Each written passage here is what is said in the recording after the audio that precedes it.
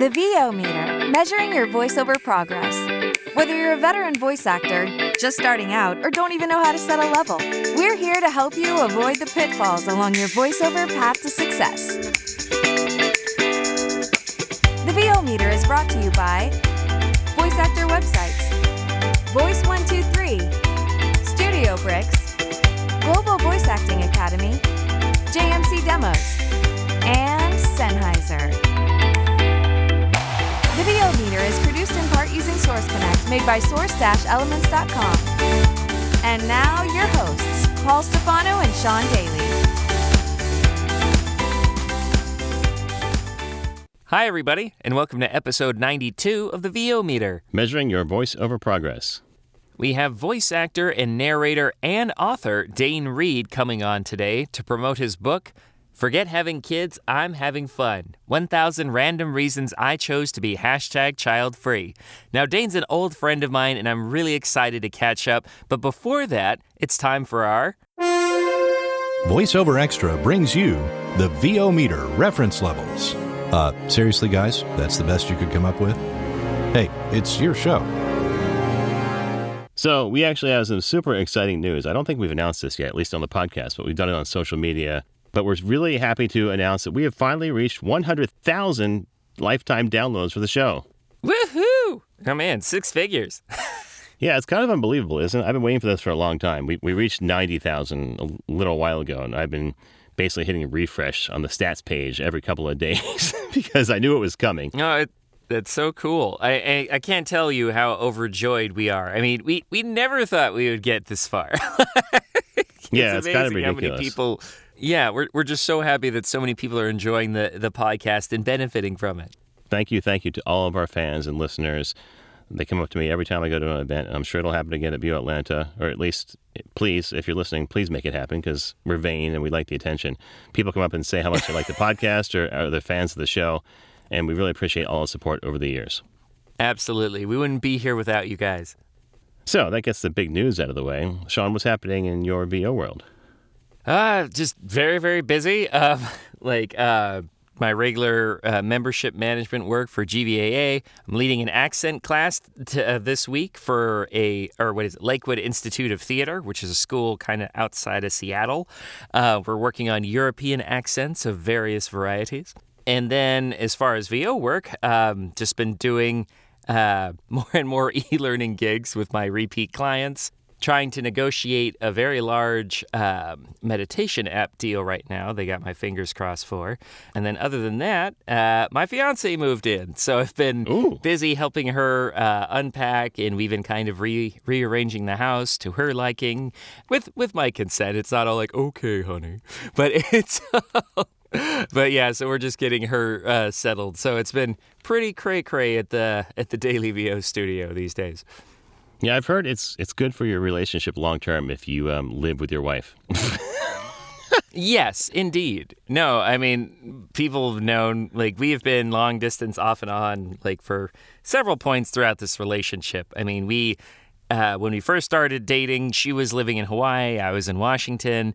We did that for 2 years, and then she moved down here, and then the pandemic happened, and then we were separated for about 8 months again, and then... Finally, things started opening up again, but then I got the house, and then I've been working on it for 7 months. So yeah, it's definitely an unfortunate part of the relationship, but one that we have learned to adapt around.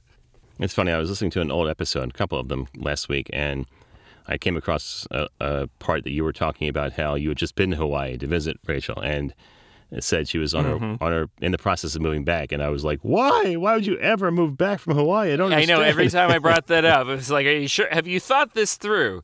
Yeah, and in between there, during the pandemic, there was even a promotion that the state of Hawaii was running, where they would pay for your room and board if you found a job there, and boosted the local economy. So, even more reason to stay there if you could. But I totally understand. Indeed, but it was pretty hard to compete with the cost of living at the time. So, yeah, I get it. But it was beautiful. I'm glad I got there, and I got a beautiful fiance out of it. So, it was worth it. Aw, indeed. She listens to these sometimes, so I want to throw that in there. There you go. But what about you, Paul? What's new in your VO world? So I've got a bunch of things going on. I'm working on 2 audiobooks that I'm producing and directing for authors narrating the books themselves through Twin Flame Studios, the CEO of which we had on 2 episodes ago, Tina Dietz. The first one is called Design for Identity, and it's by Jessica Bantam. It's a book from an interior designer's point of view about how to interior design buildings and spaces based on diversity, equity, and inclusion, which is kind of fascinating because it's something I would never consider. Interesting. And that's basically what the whole book is about how even people in the industry don't usually consider these things, and how someone's ethnicity or sexual orientation or race should factor into the building that they either work or live in. And that's something I never would have considered. So I'm grateful to have exposure to this book, and I'm sure it'll be very successful when it comes out. Funny connection story, as I'm reading the acknowledgments, or actually as the author is reading the acknowledgments, she thanks her teachers at her middle school and her high school, both of which my dad happens to have been faculty at when she was there. So Are you kidding? she's from Philadelphia, which I did know, and I'm from Philadelphia as well. But I didn't know the deep connection we might have. So they're both specialty art schools, and my dad's a music teacher. So he was the band teacher, and she was taking design courses. So they didn't really have any interaction. But just the fact that she was at the school in the 80s when my dad was teaching there is just unbelievable to me that we made that close connection. It's uncanny, man. You just... I mean, you're naturally good at finding those connections, but when they Sure. happen naturally, it's eerie. And then I don't want to give away this woman's entire background, but the middle school is also the middle school where Leslie Odom Jr. happened to attend, who is one of the stars of Hamilton and now The Glass Onion and many other films and on and off Broadway shows. But he was Aaron Burr in Hamilton. So that's where I first was exposed to him. Found out he was also at the school at the same time my dad was teaching there, so it was pretty cool. Nuts. And the other book I'm And working Glass on... Onion's a great film if nobody's seen it. Yeah, both of them. Then the other book I'm working on is Stress Wisely, How to Be Well in an Unwell World by Dr. Robin Hanley Defoe. And this is the second book we're working on with this client, so it's pretty fun because we have a very close relationship because we spent 12 hours working together the first time, and now this is the second time we're doing an audiobook, and she's narrating and doing a great job so far. And then I've also just had a book that I narrated myself released, which I haven't done for a while. So this one is called The Magic Show by Lee Riley. Just came out on Monday. No, wait, that's today. Just came out on Friday, and it's available now on Audible or any other place where you can download audiobooks. And I would appreciate you taking a listen. Let me know what you think. It's a show about a traveling circus where people do real magic and the adventures they get in while doing so. So The Magic Show by Lee Riley, please check that out. And finally, I'm doing a ton of live announcing. It's spring, which means there's a lot of new sports. I'm doing lots of baseball, lacrosse. I've done lacrosse for Navy, and I've done baseball for the University of Maryland. And I'm starting this week for the first time doing baseball for Georgetown University in Washington, D.C. And then I'm also doing opening day for the Aberdeen Ironbirds, which is a single A affiliate of the Baltimore Orioles. So I'm looking forward to that. Man, that's awesome. It's crazy busy at the Paul Stefano studio. Yeah, lots of stuff going on. So before we get to our questionable gear purchases, because I know you have some things to talk about, and I have a not-so-questionable gear purchase, which seems to be becoming a pattern here at the studio, but I wanted to do a quick rant on an experience I had and get your opinion on it, as well as possibly from the listeners if you have some thoughts on this after you have a chance to listen. So I was doing an audition on Ahab, which is the online clearinghouse for audio auditions for Penguin Random House, and they have some great books there, usually by some big-name publishers. And I did an audition a couple of weeks ago where it was a book that Michelle Lee actually had recommended to me. I hadn't even seen it. And Michelle, who was a guest on the show a couple of months ago, sent me a text and said, "Hey, have you seen this? This would be right up your alley." So I looked and said, "Yeah, it is. You're right." So I did the audition, and within like an hour, I got a response from the studio. Sometimes it's the publisher is casting there. Sometimes it's a studio. I think sometimes it can't even be the rights holder themselves. But in this case, it was a studio. And they said, "Hi, Paul, we loved your audition. We're thinking about hiring you. Can you send us the audition so we can download it?" So I did that. And then they said, "Okay, we're ready to cast. We just need to get approval from the publisher." And I sort of raised my eyebrow and thought that was way too fast. I thought maybe it might even be a scam because normally when you audition for an audiobook, it doesn't happen that fast. So I replied and said, just to be clear, you're ready to hire, right? Because, basically what I just said, I said in the email, I know it doesn't usually happen this fast. And they responded and said, yes, we are ready to hire. So I said, great. Just let me know what you need from me. So then 2 days pass. Oh, and by the way, the final product was due in like 3.5 weeks. So it was a really tight deadline. So the next day, let go by, no word. 2 days go by, and I send a follow-up saying, hey, I'm really anxious to do this book. I know you said the deadline's soon. Can I get the manuscript? I let 3 more days go by, no response. I sent another email. Deadline's soon. Can I get that manuscript? Happy to get started. I haven't seen an offer on Ahab, because normally how it works is you get either a message or an offer through Ahab itself that says you've been cast for this book. Click accept. So then a whole week goes by. I still hear nothing. At this point, I've called the studio because I found their contact information. I searched them online. I found out where the studio is. I get their phone number for this person who's going to cast me. I call them, leave a voicemail, no response. So at this point, I figure they've probably moved on. But because of that confirmation I got, where I actually specifically said, are you ready to hire me? And they said yes, I figured I was going to push on. So I get a little testing, and I contact the founders and operators of Ahab, which is Julie Wilson and Dan Zitt, who we've had on the show as well. See where this is going. How all these connections seem to come together. I contact Julie and Dan and say, I don't know what's happening, but maybe you should be aware of this particular studio because they've totally ghosted me, and it seems really unprofessional. It turns out I had the wrong address for Dan, but Julie responds and says, oh, I'm so sorry to hear that. We'll keep it in mind. Generally, Ahab is a clearinghouse, so you're kind of on your own in these things, but we'll keep an eye out if this becomes a problem with this particular studio. So then a whole month goes by. The deadline passes on when the book was supposed to be due, and I'm still a little testy, so I decided to contact the publisher. I'm not going to say who it is because while I've clearly destroyed this bridge with all manner of explosives, I don't want anyone else to have the same issue. So I contacted the publisher with an email and said basically what I just talked about during the show, how all these steps and all the lack of reply, no response from them. But then the day afterwards, and I'm guessing it was a reach out from the publisher, the studio finally emails me and says, Paul, you weren't cast for this project. Thank you for your audition. So never want to take no for an answer without a reason. I respond back and say, WTF, basically. Do you remember this email where you said you were going to hire me? And I get this long-winded email about how I'm unprofessional because generally you don't hear back from production houses if you're not hired. It's extremely unprofessional to reach back out or even contact the third party because you didn't have any information.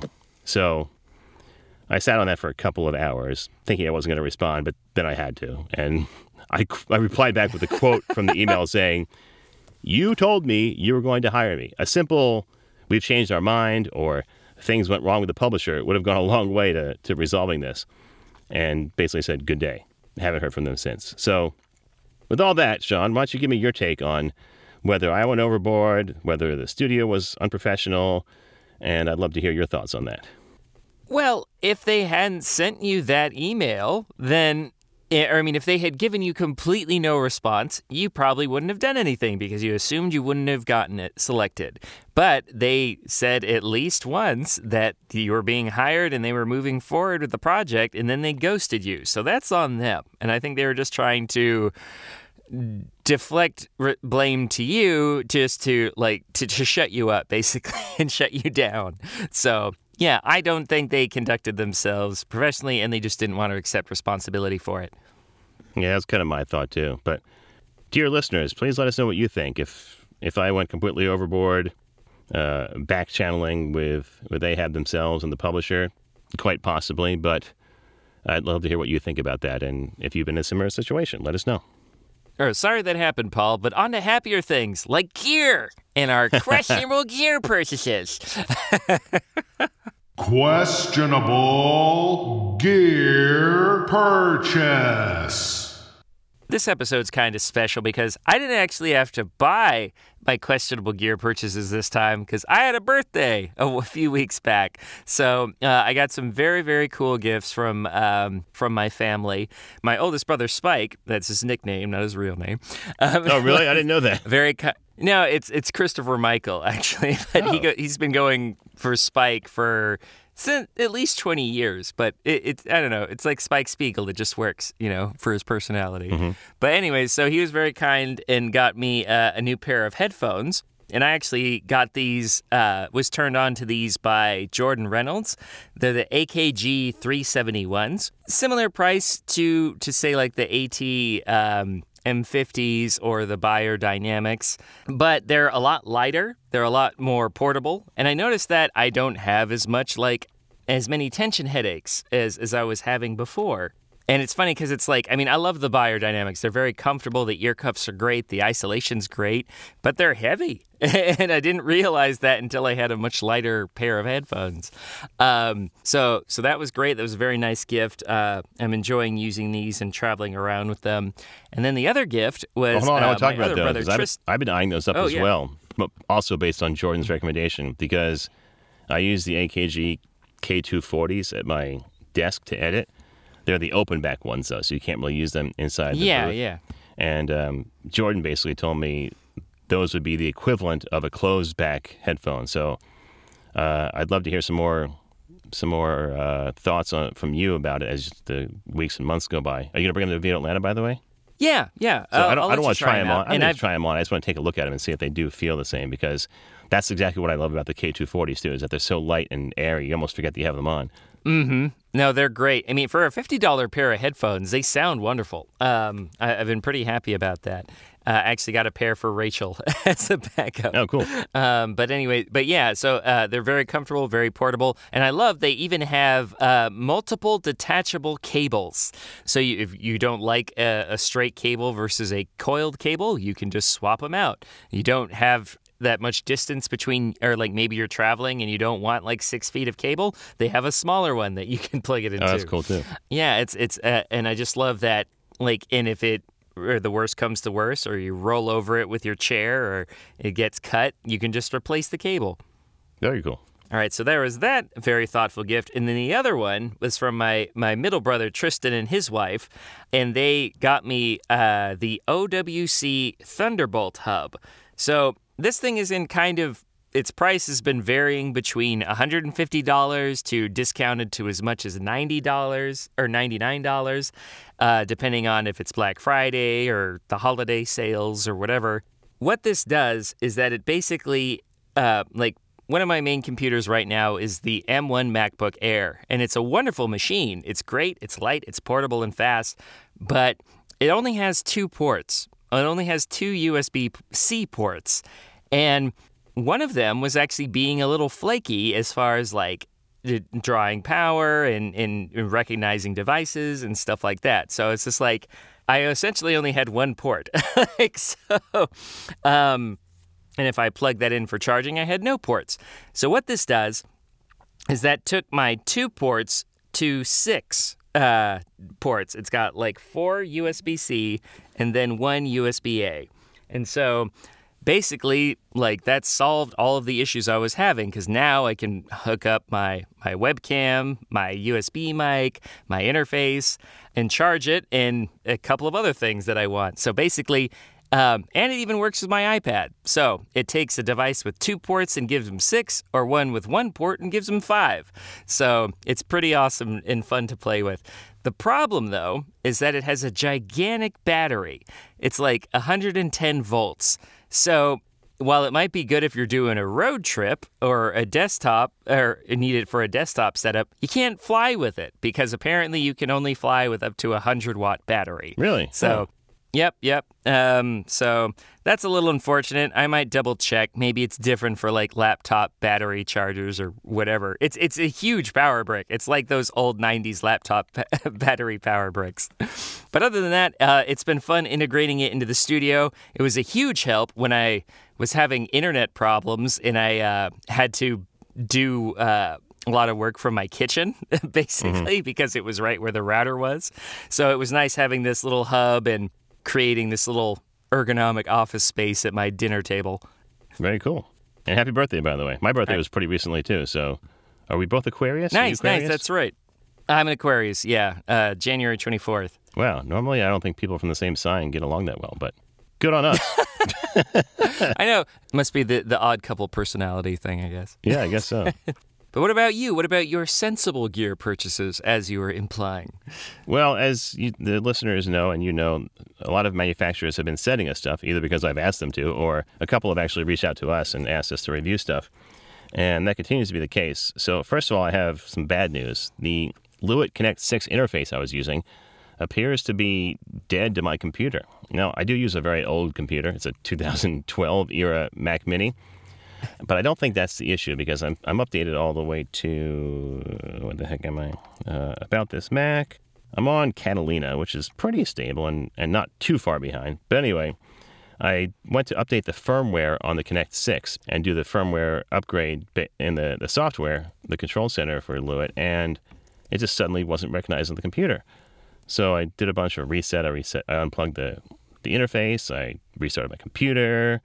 I reinstall the software, and for some reason, it won't be recognized on my computer at all anymore. Now, I know the interface still works because it can be used offline, just as a remote mixer, and I still see levels bouncing back and forth when I have the microphones plugged in, but it's just dead to my computer, so unfortunately, I can't use that anymore.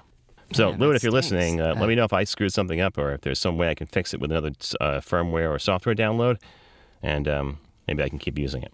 Hopefully they'll think of something. I mean, Lewitt is so tech-focused, and they really do care about the quality of their products that I wouldn't be surprised if a firmware update is on the horizon.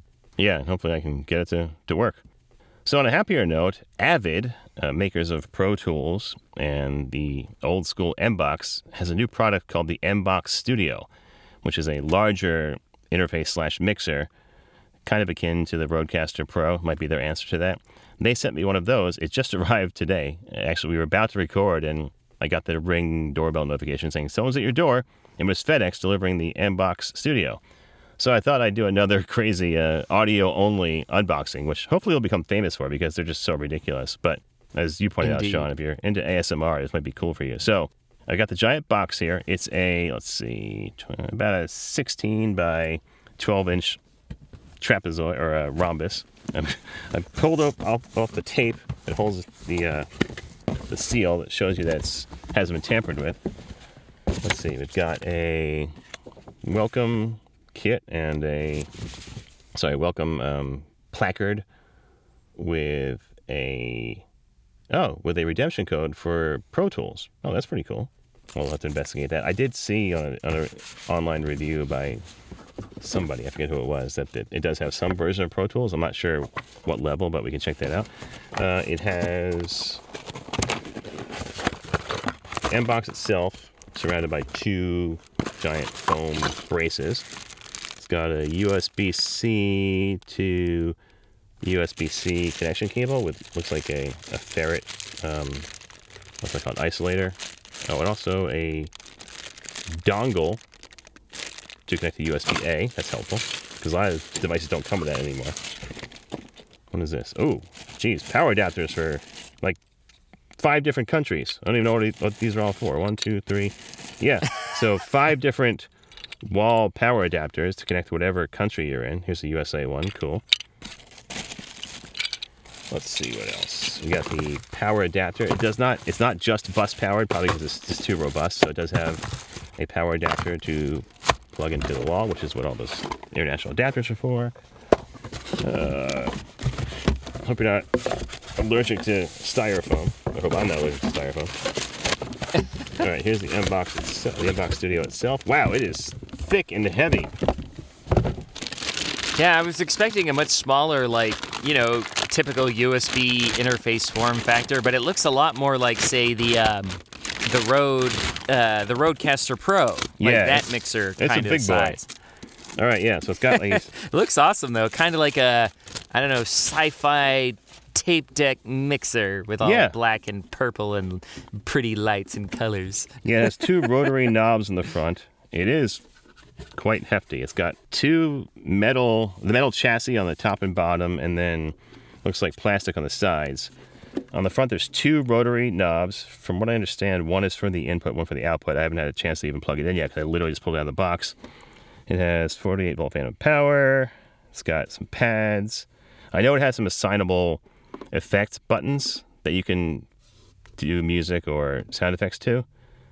Let's see. It's got, on the front, 2 quarter-inch headphone inputs, 2 combo mic/line inputs, and a high Z to amp out.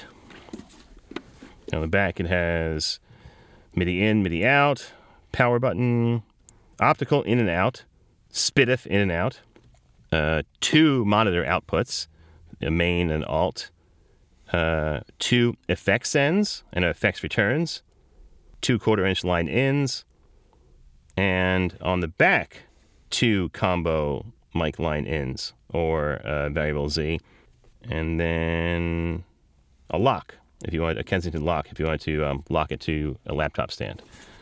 Wow, that's a lot of features.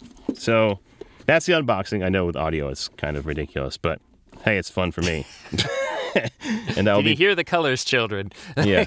I'll be putting this through its paces over the next couple of weeks. One thing Abbott actually offered was the opportunity for me to connect with one of their engineers to help me walk through it over a video call. So I took advantage of that. Hasn't happened yet because it just came in the mail. But as soon as I have that set up, I will get it going, and hopefully they will help me not screw things up before I get started.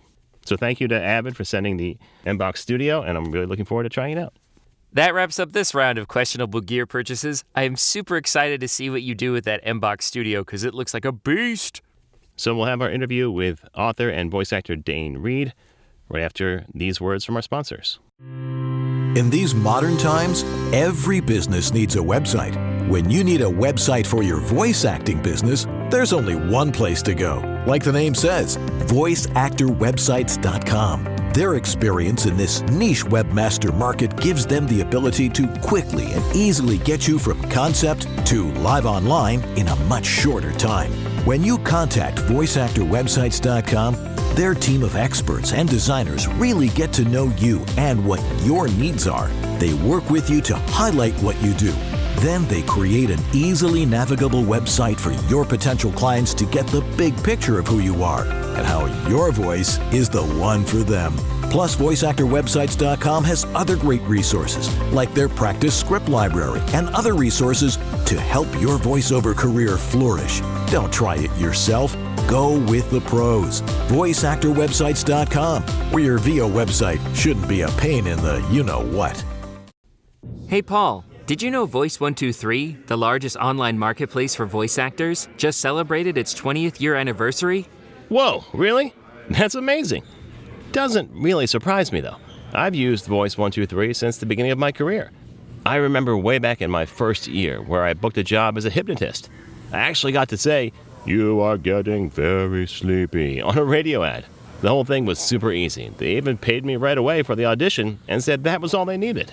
I've been a member of Voice123 for years as well. I've always enjoyed their upfront policies, ability to contact clients directly, and their commitment to the voiceover industry. Totally. CEO Rolf Veldman has appeared on the show before, and in every interaction I've had with him and the company, I felt a sense of trust, like they really care. Well, if you want a great place to find your VO niche and find yourself as a voice actor, visit voice123.com for more information. Now, VO Meter listeners can also get 15% off premium tier memberships. For more information, visit our website and click on the Click Here to Save 15% banner on our sponsors page. Voice123. Speak for yourself.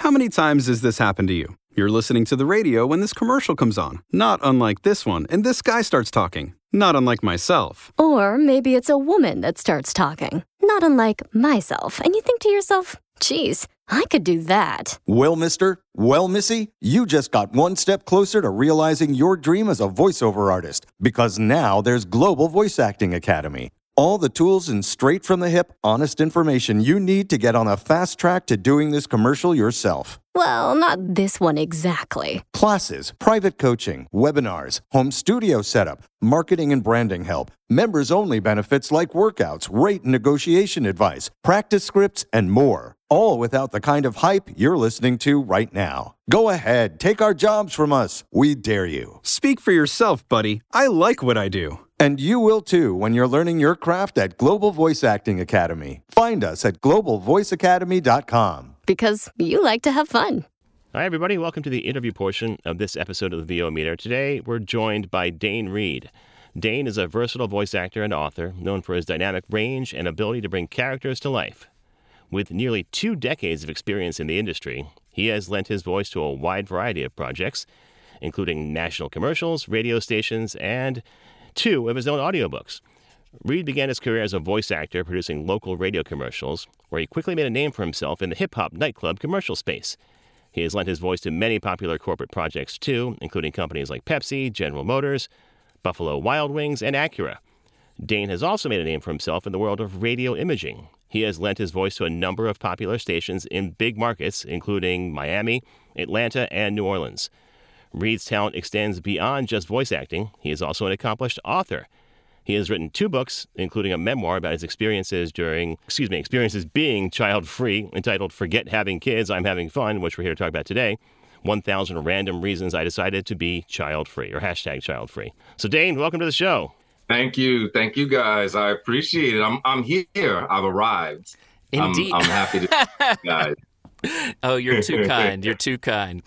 So just kind of giving a little bit of backup personal history with Dane and I first found out about you through your voiceover extra articles, actually. Oh, okay, yeah.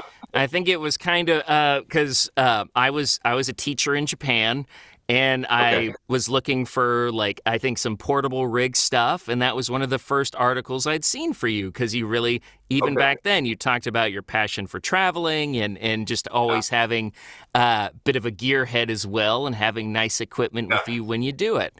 And and then when we met at VO Atlanta, 2015, I think it was the first time, so 8 years ago, we just really... Yeah, I think so. That was the first time I went. I kind of won the international scholarship because I was still in Japan at the time. But anyways, so we chatted about teaching, about traveling, about women, and then you wrote a book about it all. So let's talk about that. I didn't include you in any of the stories you told me, so don't be worried. Okay, thank God. Woo! I'm keeping it all a secret. Not a word about Belize, but...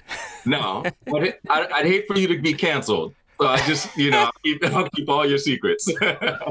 One thing that I wanted to ask, Dane, is that it takes a lot of chutzpah, a lot of self-confidence to put yourself out there the way you did. Being an actor, I work with a lot of aspiring talent, and we often talk about the ideas of confidence and vulnerability, right? Now you're obviously someone with a lot of self-confidence, and you really, you bared your soul and some other parts of you for a couple hours of this book. So what was that experience like? How did you convince yourself that you had something important to say? I think everybody has something important to say. I think we all have a really great story to tell. I think what happens, though, which ends up being a difference between myself and some other people, is that, one, I'm not afraid to tell my story. I know, I joked about being canceled and stuff like that. It doesn't matter if I'm canceled, right? Because I'm still going to live my life to the best of my ability. And that's just something that I believe deeply in. And so to tell my story, it may anger some people, but then it may also help some people. And so I'm more concerned about the people that I may help, the people who I share so much in common. You and me, Sean, we share a lot in common, like you were pointing out, having migraines since we were very young. We both have a teaching background, for instance, right? So those are things that, those are stories that I thought were important. And I wanted to tell those things because I wanted to connect with more of people who are like me, right? And this book that I wrote has so many elements of people who are like me and people who are dislike me, including, not just including people who don't have kids, but even people who have kids can relate to my stories because they're people too. They have kids. They've seen some of the things that I talk about firsthand. They laugh about it. Oh my gosh, yeah, he was swinging from the cabinet. My kid does that. I mean, it's stuff like that you're just like, yeah, okay. And I just wanted us to all get a good laugh out of it. I think some of the best comedy comes from personal, outrageous experiences. You see some of the best comedians, like, you have a Kevin Hart who laughs at being, 5'1", and, he just puts it out there. Those are his vulnerabilities. And so I think it's best when you can laugh at yourself and other people can laugh with you without laughing at you. And we just don't always take things so seriously, and we just have fun, right? So, the title, Forget Having Kids, I'm Having Fun. I'm having fun from the writing this book to putting together the cover. Like, everything in here is kind of like this wink, wink, right? So from the moment you open it, and the first sentences in there it's like, where are we going with this? And I wanted people to enjoy this. Even if you say, no, man, I think we should have 10 kids. Even the person who wants 10 kids or has 10 kids, when they start reading this, they're laughing because like 9 of their kids do stuff like this. Well, I really enjoyed the delivery of the book because it was cheeky, it was snarky, there was some tough love there, but it wasn't really judgmental. And it was inviting people to the conversation. Yeah.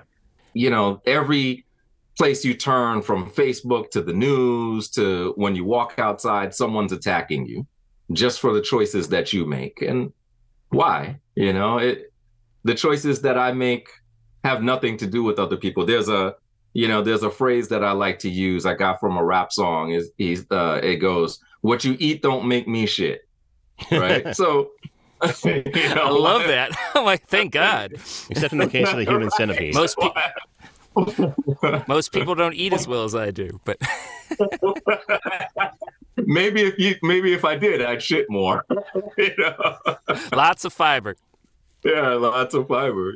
So just wanted to have some fun. In voiceover, I'm not so stiff all the time. I got into voiceover because I wanted to enjoy the way that I delivered things. I used to listen to the big guys on these big urban stations with these big voices. Like there's a guy, Pat Garrett, for instance. Pat Garrett used to do a lot of urban stations, and he's got the VOG, the voice of God. But it was like they would always give him these lines that were so cheeky, so off the cuff, and it was just like, he's got this godly voice, but he'd say some crazy, ridiculous stuff.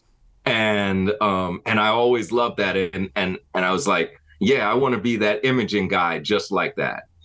And when I got a chance to do imaging, I would tell people, hey, the program directors, hey, give me some of these kind of lines. In my demo, I had, there are jokes in my demos for station imaging. I want to enjoy this time that I have in voiceover. I want to enjoy this time that I have as an author when I express myself. I can be, I have a deeper voice, so people tend to take me really seriously when I talk sometimes. And maybe even misinterpret sometimes, but I just really want to engage people in great conversations and do great VO work that makes people say, "What did he say?" So that's just me. I'm a laid back guy, and chill. Well, you came at the book from two different angles, really. Talking to the people you know who did have kids, and obviously friends that were similar to you who did not have kids. And Sean and I are kind of on the opposite side of that scale as well. I have 3 kids, 2 in high school and one in elementary school. Sean is kid-free at the moment. And I think you did a good job of addressing both audiences. So I'm curious. Well, some of my favorite parts. First of all, you talked about the germ factory. Kids are a germ factory, and oh man, dude, so true. I would get sick quarterly when I was a teacher. It's just it happened like every couple of months, and you just have a sinus infection for the entire year. Yeah. Yeah. Well, kids have cooties is one of the chapters. Yeah. Kids have cooties. It's a short chapter. It's just straight to the point to have some fun. Towards the end of the book, I'm a lot more serious in talking about some more serious concepts, and I wanted to put that chapter in there just to kind of break it up, and then let's get back to some of the more serious things. But yeah, it's true. I worked with kids, and I swear, it was like I had never gotten like flu shots before. I worked with kids. I had never gotten the flu so much. Or sinus infections, it was bad. I was knocked out for count like so many times. I felt like I got hit by like Mike Tyson's germs or something. It was incredible. Well, right on time last night, Dane. I was about to say goodnight to my youngest son. I asked him for a hug. He opens the door and projectile vomits all over the floor and almost on me. I had to dive out of the way to not get hit with the shrapnel. And he's homesick from school today. The joy of parenting. Yeah, literally, I was reading a bedtime story to my nephew the other day, and he sneezes right in my eye. I was like, buddy, you sneezed in my face. No, I didn't. Yeah, I can feel the droplets on my eye. Yeah, it happens. That's kids, That's kids. But my other favorite chapter was the one about not being a role model, where as soon as I heard the words come out of your mouth, I said Charles Barkley, and then your next words were Charles Barkley, because I remember that period so well, and totally identify with that. And I actually think it's helped Charles become a role model. I don't know if you still follow his career. He's everywhere now. He's on every commercial, but I point to him as a role model now because of that statement and being true to who he was and not saying that he should be a role model because of the celebrity. Right. So I'm personally like anti-celebrity culture.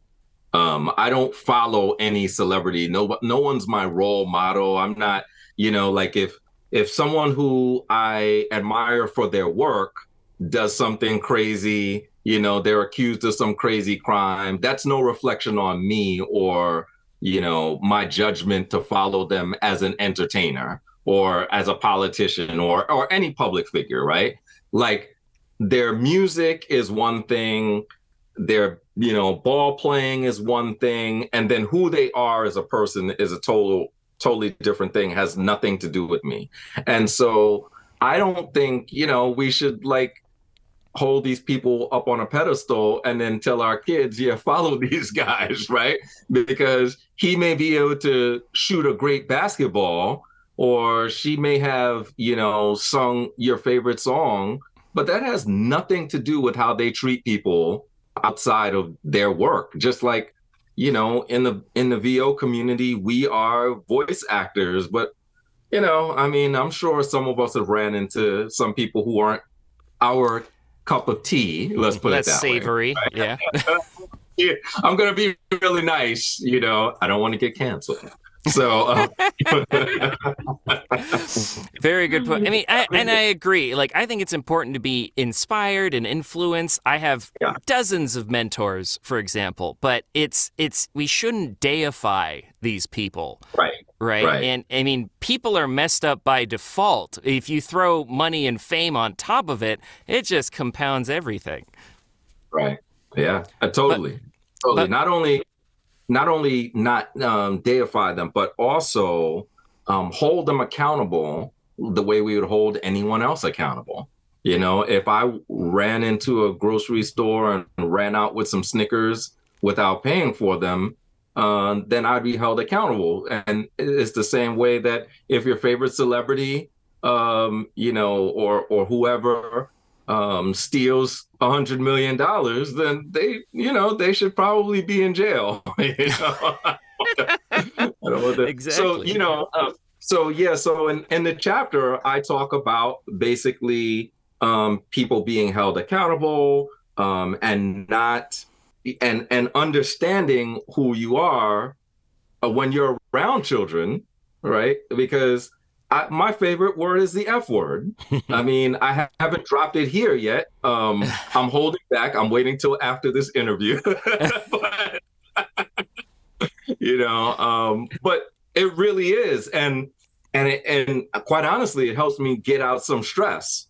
And I'm around children sometimes, and I'm just like, gotta wait till you leave, Yep. I couldn't imagine like having to hold that in all the time. It would be like being like verbally constipated for me, not being able to to let it all out, Well, So, they've done studies, actually. You get a release of dopamine when you do that. It literally is kind of like a stress valve, yeah, And absolutely. funny, though, if you're someone who uses that language constantly, it doesn't have the same effect, just like any other drug. Yeah. I can't lie. I definitely overdose. I definitely, just like there was like the Oxycontin problem Oh, in yeah. for a long time. Yeah, and I'm that guy. I got the Oxycontin problem. Just you can't blame the Sacklers for me though. Oh, It was New no. York that did it to me. I'm from Port Orchard, man. It was like the oxy Did it to me. capital of the world. But anyways, so back to the book. We were talking a little bit about how you kind of structured it, right? Like how you kind of tried to pepper some uncomfortable truths with levity, right?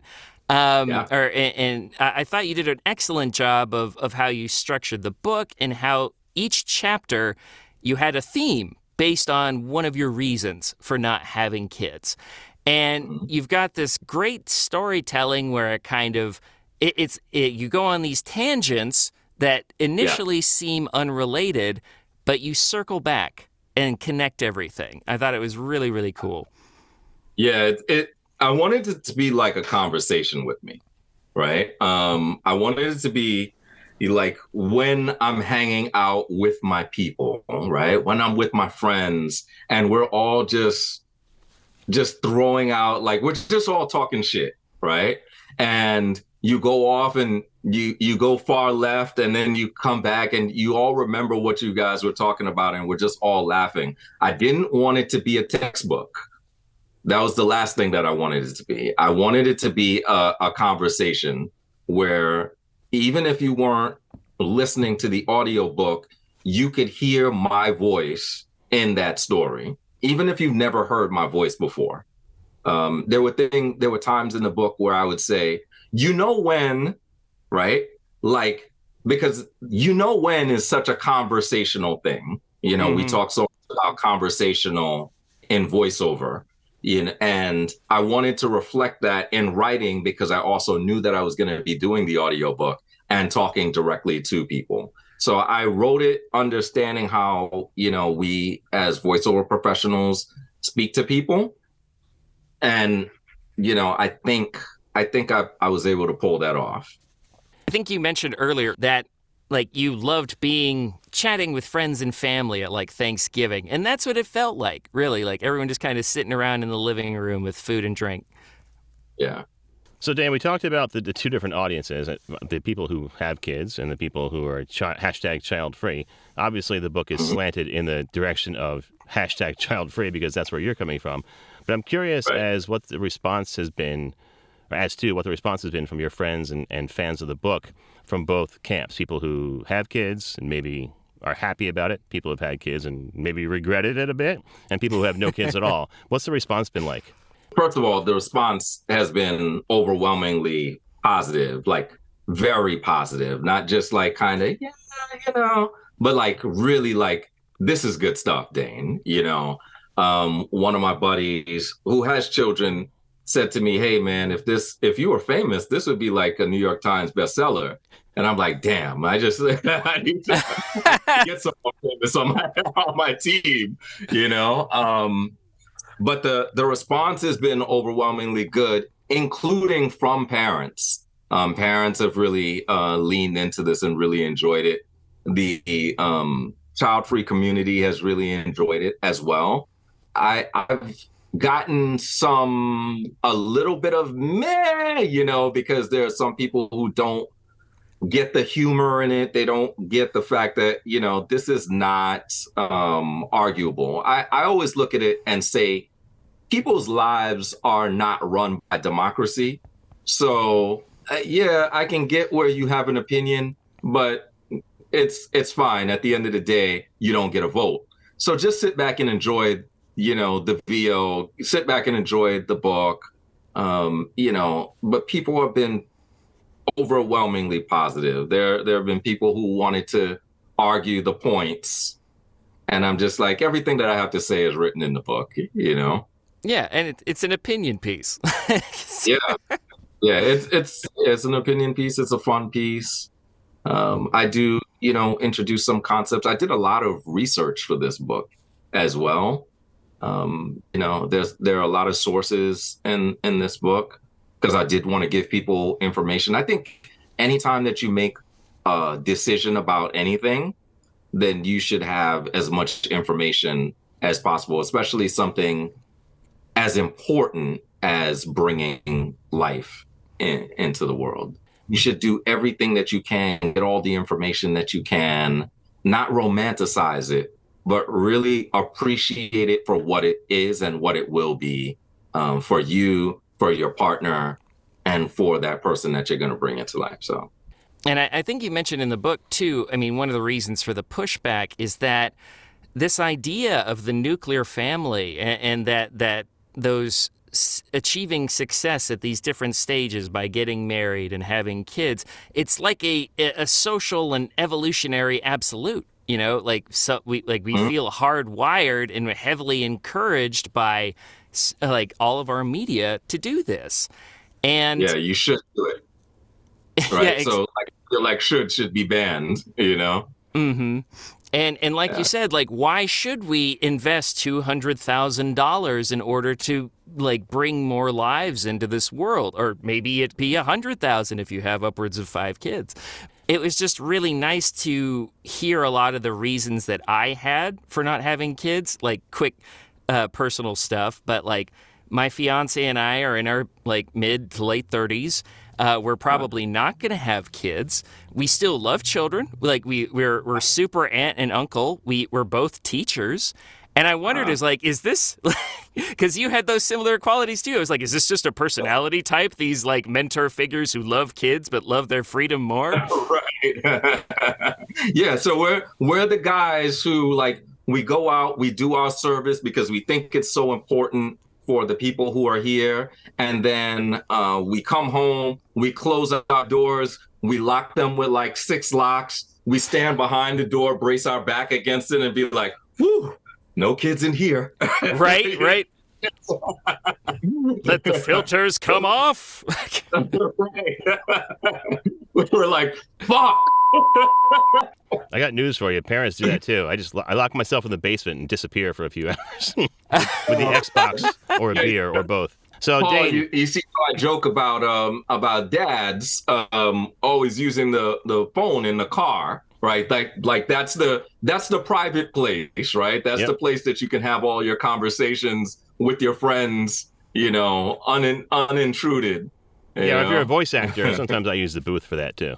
Okay. It works. Yeah. You have an excuse. Yeah, exactly. You have a good excuse. Daddy's working, quote unquote. Right. Yeah. Most dads are, when they go out, that's when they get their conversations on and their F words on and stuff. Yeah.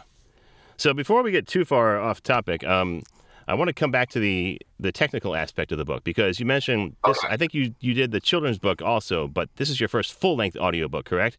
What was that process like, and what were some stumbling blocks you encountered? As you mentioned in the intro, much of the work that I do is radio imaging. It's production of commercials. So when you voice imaging, you can do things like, I'm going to give you a script because I actually have a script in front of me, right? So I did something today where it goes like, we're taking you back down memory lane, right? And I can read that line, or I can read that line, we're taking you back down memory lane. We're taking you. And I can chop that up when I deliver it. And they'll take the best pieces of what I gave them.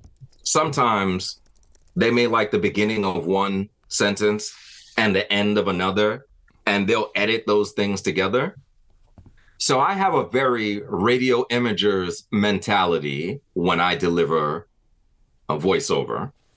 I'm not constantly looking at it like I have to deliver 10 lines, in a row, flawlessly, et cetera, et cetera. I do a lot of editing to the stuff that I do and send out, to auditions or when I do narration and stuff like that. So some of the challenges were just the sheer mistakes that I was making from line to line that I'm used to making. And it's not a problem because I normally have 10, 15 lines. All right. So I actually hired an editor, and there was a point that I was like, man, I feel so bad for this guy, because Oh, no. if he was a imaging producer, I wouldn't feel bad for him because he knows already. But like a regular producer, I just felt so bad for him. I was just like this. I just started chopping it up and editing a lot of it myself before I even sent it to him. Did you do open record or did you do punch and roll? No, I suck at that. I still suck at that. Listen, I mean, I've never punching and rolling is something that I did in the streets when I grew up in New York. But I've never done it. I've never done it in voiceover. Okay. And I've been told, hey, this would make it so much easier. And I'm like, what? That's not my innately, that's not my genre. My genre innately is the radio imaging and the production piece. And I love my genres. And there were days that I was recording this audiobook that I can't even lie. I felt so like such a hack as a voice talent. I was like, this is embarrassing, But I sent it to the producer, and he did exactly what imaging producers do for me every day. And he sent it back, and I was like, man, this is good. Thank you. You know what I mean? Thank you. He made me look good, just like other producers do. So yeah, so that was a bit of a challenge being a fish out of water. It was my first audiobook, full-length audiobook. And unless I do another book of my own, it will definitely be my last. I have so much respect for audiobook narrators, and now like when I see any audiobook narrator at VO Atlanta, I'm just gonna bow down to them. Look, I understand, like it's incredible, So it was tough. This was tough. Just because you're a voice actor doesn't mean that you're gonna be good at everything. And I think that's a misconception that a lot of people have. Totally. Each genre has such specific requirements and different processes and styles of delivery. So totally. And I mean, I talk about this often. I do instructional narration primarily. Most of my projects aren't longer than an hour and a half. Anything like I am never going to do an audiobook unless I have an engineer, a proofer, and an editor, as I cannot do all that myself. So respect. Yeah. And when you say most of my projects are an hour and a half, and you say it so nonchalantly, I'm like, what? An hour and a half? I'm done in like 5 minutes, man. And I'm struggling over here. I'm getting the words wrong, for these. I mean, those are just the longest ones. Yeah, I have so much respect for people who do long narration. I especially gained it doing this project. There were some days that I wanted to call somebody else to do it. But then I realized that no one can truly capture your voice. As when you have it in your head, when you wrote it in your head, when you wrote it down, took it out of your head a certain way, you know, someone can try, but I just didn't see anybody being able to reproduce that. I gained inspiration in writing this book from Everybody Hates Chris. I had watched it during the pandemic for the first time, and if you play back in your head a little bit of how I delivered it in the audiobook, it's very similar to that.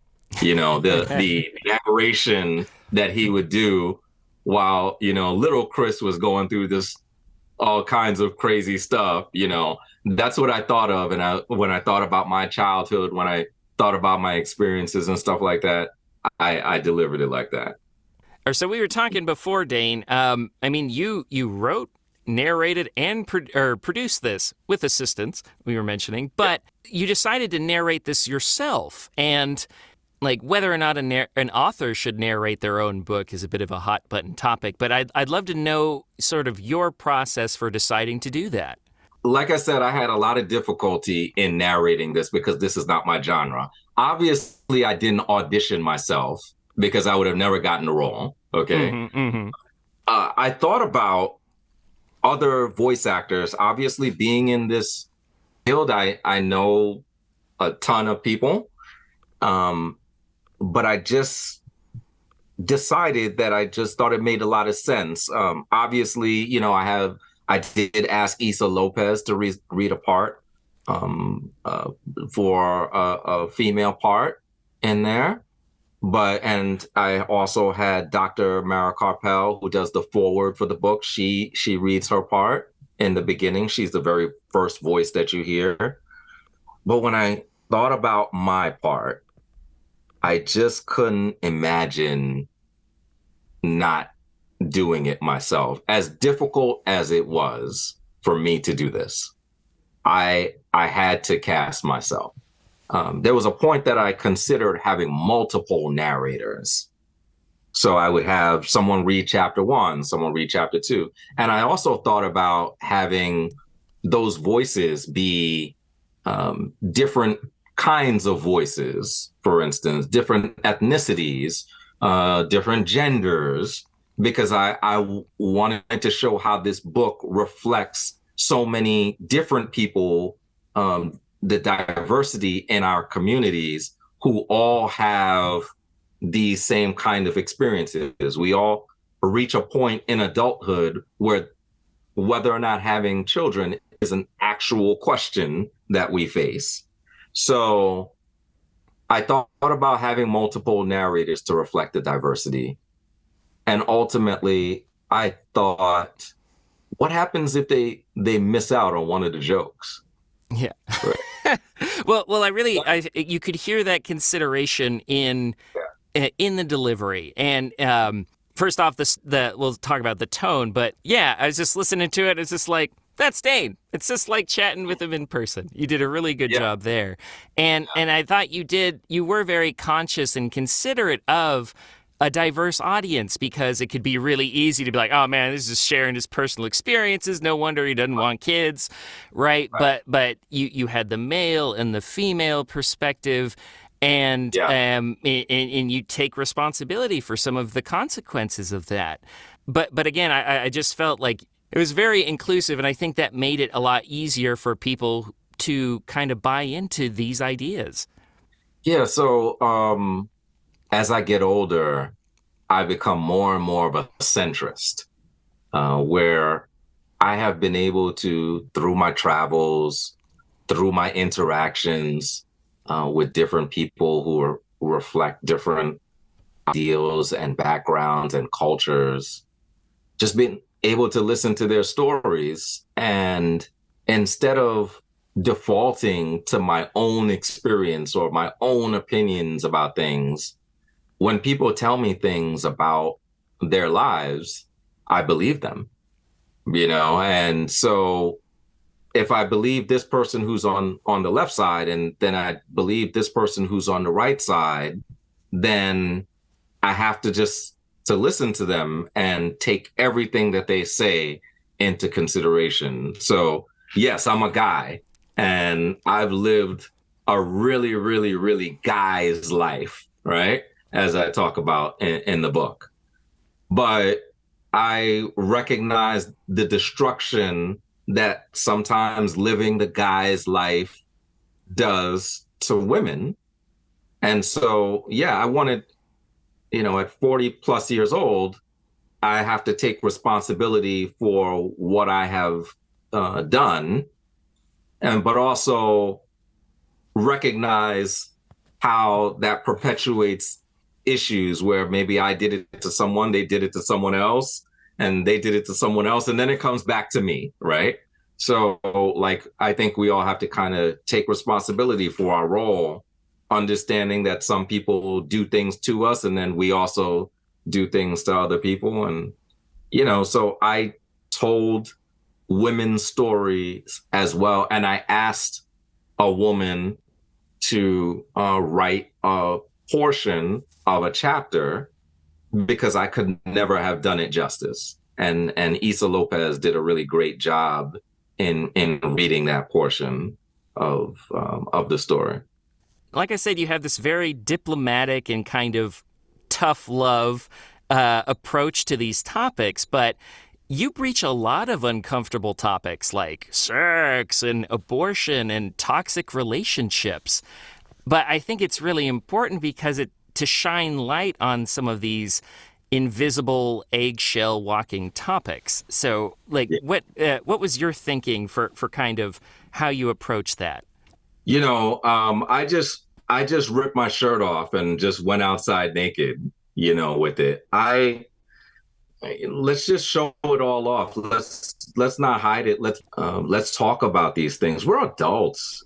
They're just a whole host of things that we go through as adults.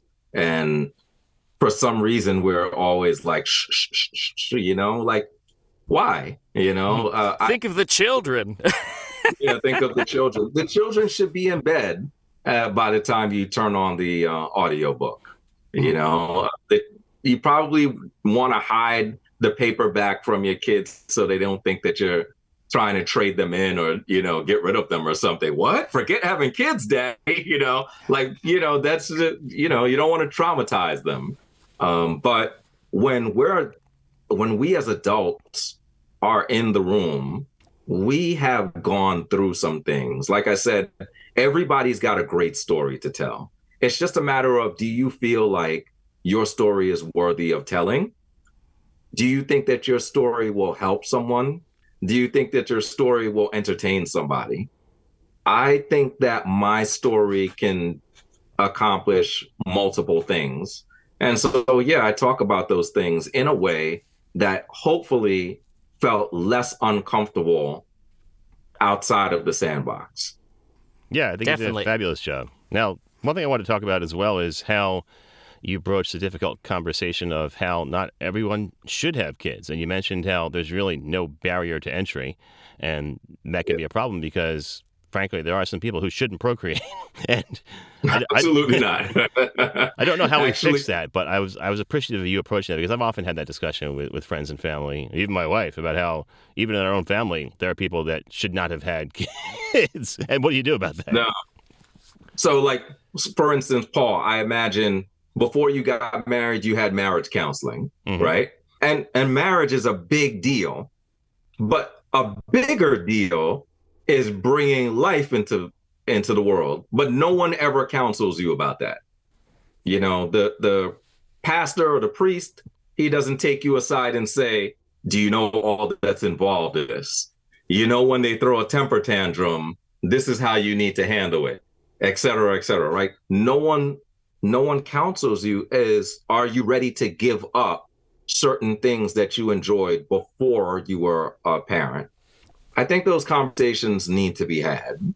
I think people need to clearly think about their finances before you get married, you talk about your finances, or I hope that people talk about their finances. How do you combine incomes? What are your long-term goals? But often parents don't talk about their long-term goals. They don't talk about money when it comes to dealing with children. There are so many topics that just aren't discussed and should be discussed, because if you don't, it's going to affect the lives of the children, and it's going to affect your life. If you're unhappy, your children are going to feel that, So have that counseling, heal those old wounds from when you were a child, or from, things that you dealt with as an adult. If you're not happy at your job, you're going to bring that home, and you're going to take it out on everybody. And the people who are most defenseless against that are children. So there are a whole host of things conversations that are not being had. Definitely. I love, like I said, just so many things resonated with me. Like, mainly the fact that I'm 37. I don't have my shit together yet. And that's like almost 2 lifetimes for a kid. So it's just it's funny. I grew up kind of romanticizing, I always thought I was a prince finding his princess and we're going to live happily ever after and have a million babies. And then you just notice as you get older that mile marker just gets pushed further and further back. And you're like, oh, maybe I don't want this. So it was just really encouraging to have that non-judgmental, validation. And I think this is really valuable for people who feel resistance from their loved ones, or uncomfortable encouragement from even strangers to you better get going, your clock's ticking, stuff like that. Yeah, absolutely. Again, don't let strangers or even your family have a vote in your personal decisions. Your life is not run by democracy.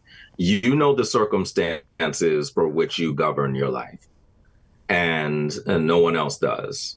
And you have to make good decisions, because I'll tell you one thing, you'll have those kids and they'll be screaming at nighttime, or they'll be screaming in the daytime. And those same people who encourage you to have kids, they're like, oh, I gotta go. They're somewhere else. You have to make the best decisions for yourself. Well, I think that's a great place to wrap up. So once again, the book is Forget Having Kids, I'm Having Fun, 1,000 Random Reasons I Decided to Be #child-free by Dane Reid. Dane, thanks so much for joining us. How can people find out more about you as a voice actor, or about the book if they want to work with you? Well, as a voice actor, go to DaneReidMedia.com, DaneReidMedia.com. And if you want to get the book, I got 3 words for you: childfreebook.com. It's really easy to remember, childfreebook.com. That'll take you right to the Amazon page. If you are not an Audible member, you can actually download the book for free with an auto trial for 3 months and cancel at any time. So that's one of those great things, get the book for free. No one hates free. So download the book, take a listen to it, and leave some reviews too. Let me know what you think. Will do. Well, Dane, it's been great catching up. Thanks so much for being on the podcast. Man, I'm so excited. I appreciate you guys. I really do. I really do. Me too, man. Walgreens, because it's flu season. You live in a place with doorknobs and handrails and, people. We tried booking a vacation rental on one of those other websites. They don't always tell you everything. The stars take it to the red carpet. We are back live from the red carpet. California leads the way for change in America, and so does Kamala Harris. Rated M for mature. Claire Redfield. And who exactly are you? So, what hashtag should I use to describe a grown man in a tuxedo wrestling a goat? And prior to 1933, many of them belonged to a variety of political parties that were now outlawed in Germany. This is the story of how Q got curly. Quinn was crazy about curls. Curly fries, curly straws, curly-haired dogs. Hey, Jay Michael here. Thanks for listening to the VO Meter podcast. It's one of my favorites. If you're looking for a great demo like the ones you just heard, check out jmcdemos.com for more information. Studio Bricks designs and creates the highest performing portable sound isolation booths. Their professionally perfected acoustics enhances your performance and takes your recording to their maximum quality from your home studio. Forget about managing noise conflicts with your neighbors and family. Pursue your passion for voiceover on your own time and on your own terms. And we're back. Man, that was fun. Like I said, Dane and I are old friends, kind of kindred spirits. And I loved his book because, as I mentioned in the interview, Ray and I were considering not becoming parents. And so it's really nice having like someone else who shares our perspective and kind of just that affirmation that it's okay to do what we're doing. Yeah, Dane and I are also old friends, at least from the VO world. I met him at my first VO Atlanta, and I've seen him at several of Uncle Roy's barbecues, and it was good to catch up because we were doing video on our end. You couldn't see it, but we were able to see each other's faces, and it was fun to see Dane again. And congratulations on the book. It's really fantastic. Yeah, it's quite the undertaking. So that wraps up this episode of the VO Meter. Measuring your voiceover progress. In a couple of weeks, March 23rd through 26th, we are going to be at VO Atlanta, manning the podcast booth. So if you're interested in the podcast and being on the podcast, check us out there if you're at the conference. Yeah, and if you host a podcast, and if you do, I don't know why you'd be listening to us, but we do have some crossover. If you host a podcast and want to broadcast live at the show, we do have some slots available. Let me or Sean know, and we'll sign you up for a 1-hour slot to broadcast live at VO Atlanta. Whether you're going to be at the conference or not, you're going to hear from us soon. Have a great day, everyone. You'll hear us in the next one. Thanks for listening to this episode of the VO Meter. To follow along, visit us at www.vometer.com. We'd also love to hear your comments or suggestions for the show. Or if you have a questionable gear purchase, tell us all about it on our Facebook page or on Twitter at the VO Meter.